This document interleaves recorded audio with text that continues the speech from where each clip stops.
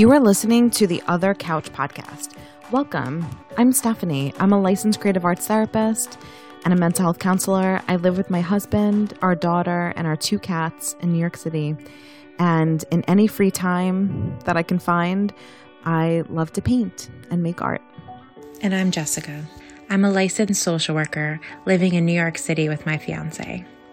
I'm an animal lover, a newly trained yoga instructor, and a bit of a musical theater nerd.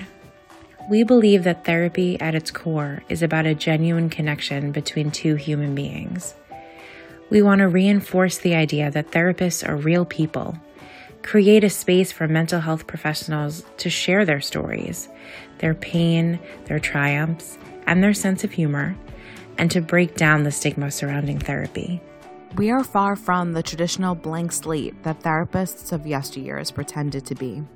And we need support and community now more than ever.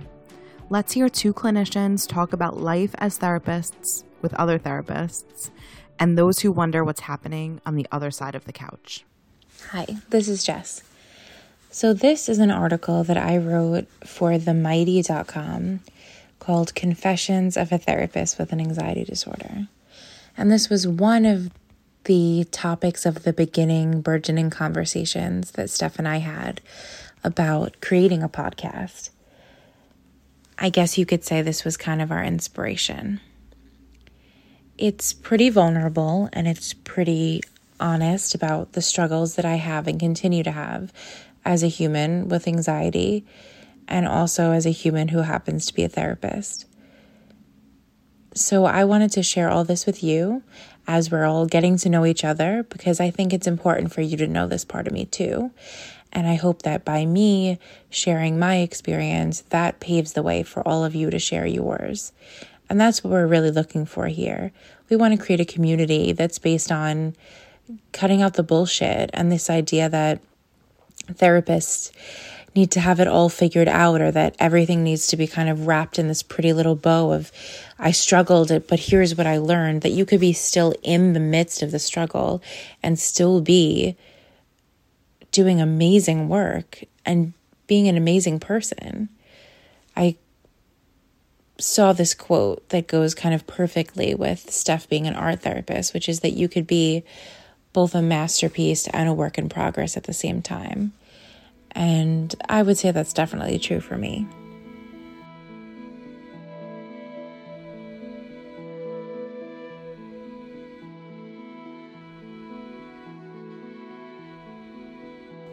Weather.com, I typed into my family's clunky IBM computer.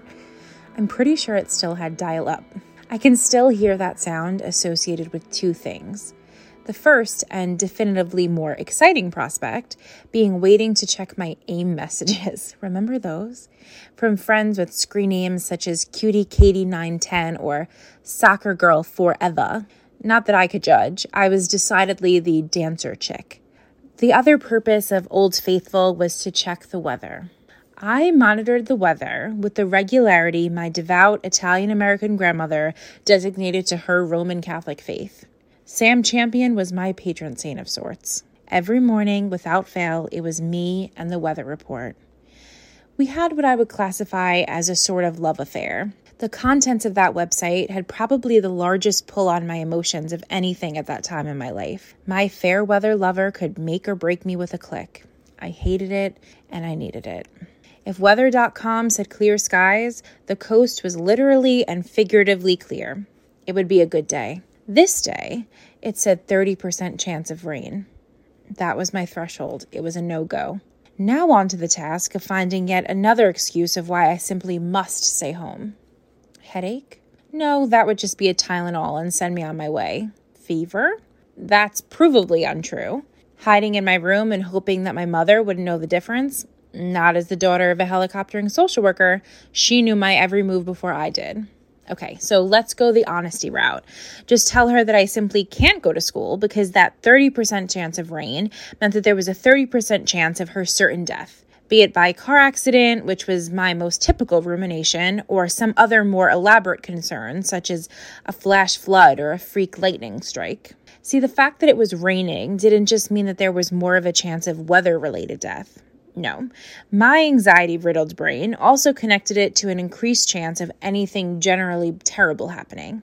It was something about the ominous foreboding of gray clouds that kicked on that fight-or-flight response, and it was over for me. Now, when you have an anxious thought for long enough, it starts to lose its irrationality, and instead of rationalizing yourself down to match the anxiety level of others, you start to wonder why they're not as concerned as you are. A passing thought becomes an impenetrable fact. I would stare at my mother and wonder, do you not know that it's a 30% chance of rain?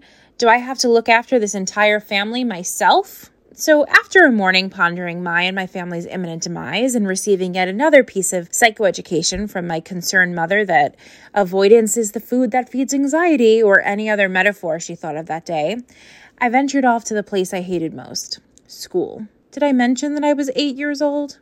I was fun at child birthday parties.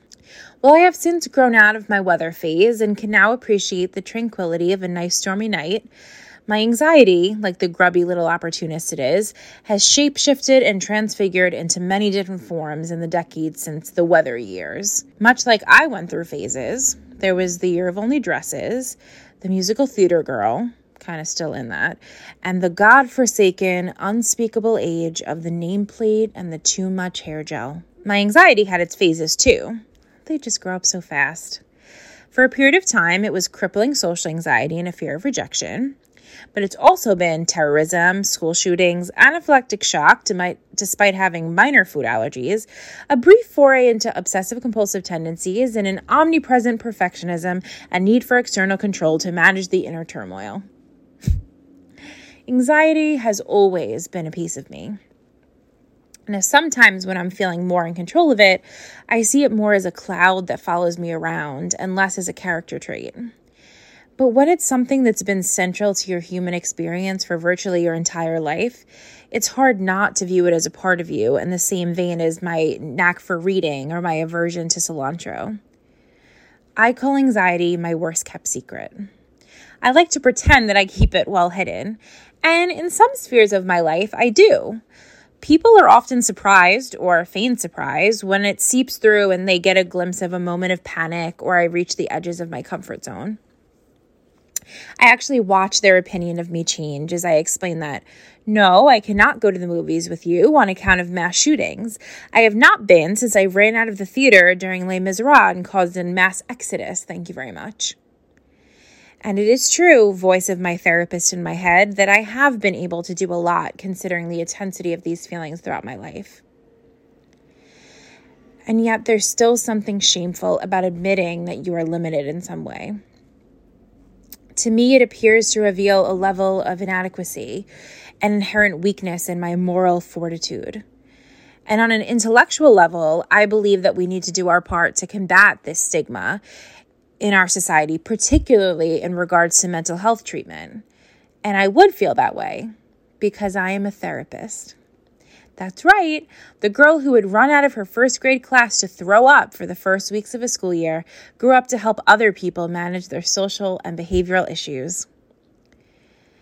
On a personal level, I find it very hard to afford myself the same level of compassion and understanding that comes so naturally with my clients. There's something about this title that I think has actually worsened that internalized shame. Like a podiatrist with bunions or a smoking cardiologist. Shouldn't we, of all people, be the ones who have answers to all this stuff? Like, didn't my master's degree free me of a life of panic, phobia, and rumination?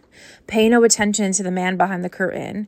Pay no attention to the woman behind the knowing, empathetic smile. And while I have identified and challenged my maladaptive thoughts, meditated, practiced self-care, processed, explored, validated, emotionally freed, and downward dogged my way through life, I haven't yet been able to rid myself of a relatively high degree of anxiety and existential dread. And maybe that's the point. Maybe we're not supposed to learn how to rid ourselves from anxiety, but learn how to live a full, rich, satisfying life with this anxiety. And if my clients are seeking insight into doing that, they've come to the right place. I connect with them from a place of understanding that only someone who has walked that path can. All the graduate school literature reviews and memoirs in the world cannot adequately describe how exhausting it is to feel like every headache is an inoperable brain tumor. The description of the panic disorder and the DSM doesn't begin to touch the surface of what it feels like to be in the throes of one in a grocery store. But I know, and I walk with them and alongside them. I hold their hand, proverbially, of course, licensing board, as they try to be a human in the best way that they know how, and we are both better for it. Now, I may still check and recheck the doors to ensure that there is not a mass murderer in my midst, but I am chock full of authenticity and humanity, and so far that has been enough. If I could go back to 8-year-old me, I would say, hang in there, little meteorologist in the making, because we're going to be okay with not being okay all the time. And we are going to pick up a few consolation prizes along the way. We will realize that yoga and meditation gives us an albeit brief quiet in our mind, that we kind of like the idea of cognitive behavioral therapy much more than we like it in practice, and that we weren't meant for anxiety-free life because our journey is going to mean something. Our struggle clears the way for our purpose. And not to toot our own horn, but we become a damn good therapist despite of and because of our struggles. So put that in your forecast. 100% compassion with a side of empathy.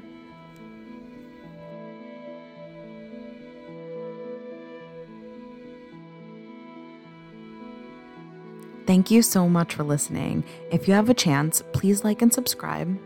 And also, please feel free to reach out to us on social media or through our website. We would love to connect and hear your questions. Thanks.